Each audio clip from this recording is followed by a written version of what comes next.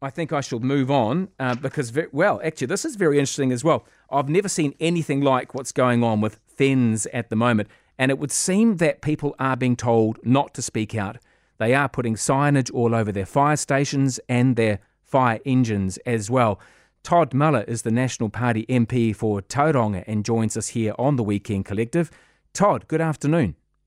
Good afternoon. How are you, Ramon? Yeah, look, very well, thank you. I've never seen, in my 53 years, Todd, I've never seen anything like this with our good people from the fire service, from FENZ. Have you? No. Well, we're the same young age, 53. Years ahead of us. Look, serious point. Look, they are incredibly undervalued from what I can see. I mean, and incredibly angry and frustrated. And I can understand why. Because when FENZ was created, and I'm sure a number of your listeners will remember, about 5 years ago, close to 6 years ago, the old fire service and rural fire combined to create this Fire and Emergency New Zealand. Money was tipped in at that stage, and they were expecting to have a budget by about this time of $450 million, and instead they have a budget of $660, Ramon. So there's $220 million more in their operating budget. They'll spend $100 million a year, roughly, in capital expenditure over the last 5 years.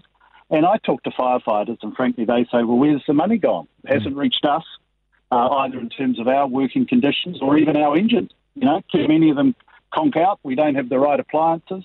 It just seems a schmozzle, frankly. I read some media from you today saying that FENZ does have a total revenue of $661 million this financial year. Is that money literally sitting there not being spent? No, it is being spent, but the question is what on? And it's an unusual organisation because it only gets a relatively small government top-up each year, roughly about $10 million. The rest of it comes from our levies on our motor vehicle insurance. Our houses, of course, have a levy associated with it, and particularly commercial property. We all contribute as private individuals through the insuring of our assets to the running of FENZ, and they sort of carry on without any real scrutiny, in my view. They don't get the sort of treasury oversight that would normally be the case of a $500 million organisation. They just rock up to the minister once a year and says, this is what we're going to spend the money on. My point is that if you talk to a firefighter, they say, well, where is it for us? Like a qualified firefighter starts on $26.78 an hour. I mean, does anyone listening think that that is an appropriate starting salary for a qualified firefighter who risks, their life, but also think of what they do? Not only fires, but increasingly terrible accidents, code purple call-outs, when people have heart attacks and things like that. They often get there first. I mean, they really do an extraordinary job for our community, and frankly, I just don't think they get valued enough. Is the situation, from your point of view, similar to healthcare, where workers are leaving in droves, apparently, to destinations like Australia? Firefighters in Australia earn 40% more. That's huge. It is huge. And yes, that is happening. And as it is happening across many sectors, but particularly those sectors that are critical to us. And I think, as a country, there needs to be a bit of a reset around how much we value these types of roles. And a reset as across the parties, frankly, because some of these issues go beyond just a single government. I obviously am pretty critical around what this lot has done with the money that Dove had to spend, but I think there's a broader issue around how we value these sorts of roles in our society, and maybe going through COVID, it has just sort of sharpened our collective appreciation of what they do, and maybe given us all pause for thought around, do we value them enough? And I think most of your listeners would suggest we don't, and I would agree with that.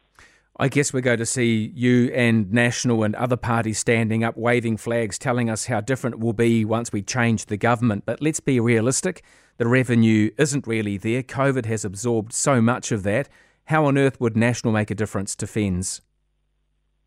Well, when you look at a revenue increase to that extent, and also the scale of their capital investment, and for so little to show for it, to me, it comes down to economic competence and how you best manage your procurement and get good value for money. And I know some of that stuff can sound all a bit dry, and some people shake their head and say, sounds like a National Party guy, but actually getting value from the money that you spend on behalf of the taxpayer is a critical skill set. I don't think these guys have that at all. I don't think they know how to procure well, get good appliances for good value.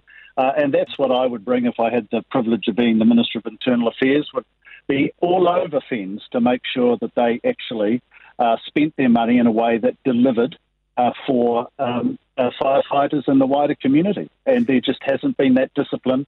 There hasn't been the feet held to the fire, to excuse the pun, over the last 5 years. Jan Tineiti, the Minister, been very quiet on this issue. What would you expect from her given the crisis that the firefighters are facing? Well, she's been entirely silent. And every time that I have questioned her, both in the House and publicly, she has either said nothing or said, look, it's an operational matter. It's nothing to do with me. And that, to me, is just simply not acceptable.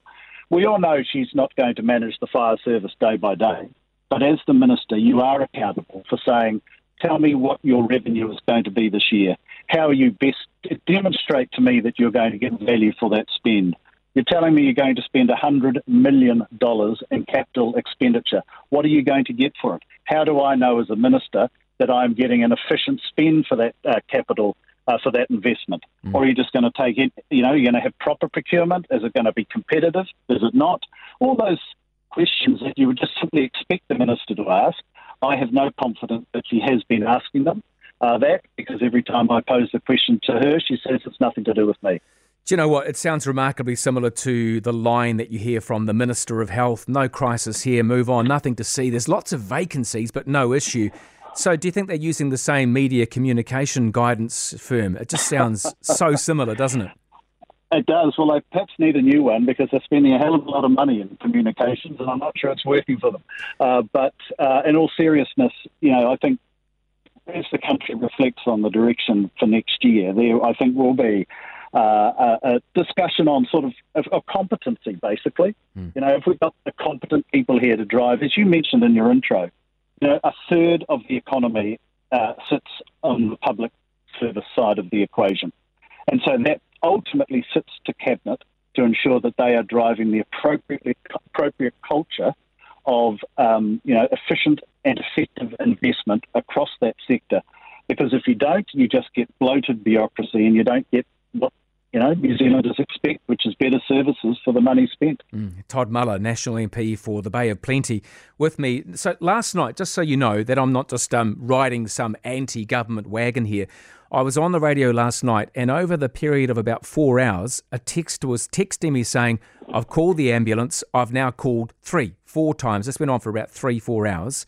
The ambulance hadn't arrived for someone who was critically injured at home. I've called the police to an address in Mount Eden. There was a domestic violence situation happening. No one turned up. 3 calls to 111. Most of us don't realise how bad the situation is until we, A, need to go to hospital, B, need to call a fire engine that has one person or no one on it. Apparently in Porirua today there's hardly anyone available. This is not the New Zealand that we're all paying for with our taxes, is it? No, it's not. It's completely unacceptable. And to have the excuse constantly served up that it's because of COVID and people are off sick, to me doesn't wash.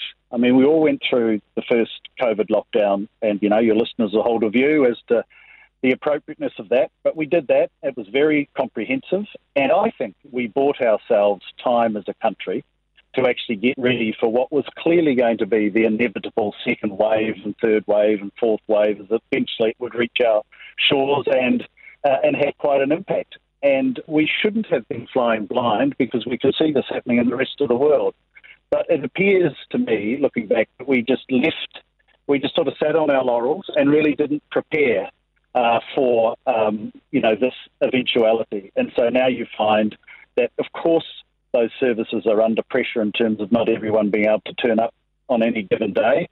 But appears to have been no planning in the last 12 to 18 months for this for this eventuality. And I'm hearing those sorts of examples, every day. My community in Mangatapu last night had burnouts that went on and on, 10:30 at night, 12 o'clock, 2 o'clock in the morning. The police are stretched. They can't get there. And frankly, when the police turn up, these guys will be juvenile, young guys, and they'll be probably told off, don't do it again. And they'll just go to the next street next Saturday. And you just get the sense that, frankly, as you say, this isn't the country we pay taxes for or expect of each other. The behaviour that's not where it needs to be doesn't seem to have consequence anymore. No, Todd, thank you so much. Todd Muller, National MP for the Bay of Plenty, fizzing at the bung like we all are with all of the stuff that's going on. It needs to be fixed. You can't keep saying and lying to us and telling us that there's nothing to see here, move on. It's just, I don't know, what are your thoughts? I can't find the right words. It just breaks my heart to see New Zealand in the condition that it's in. It's like a clapped out Datsun 180B that used to be an Audi Quattro or something. 0800 80 1080 is the number and 9292 is the text. It's the Weekend Collective. It's 9 to 4.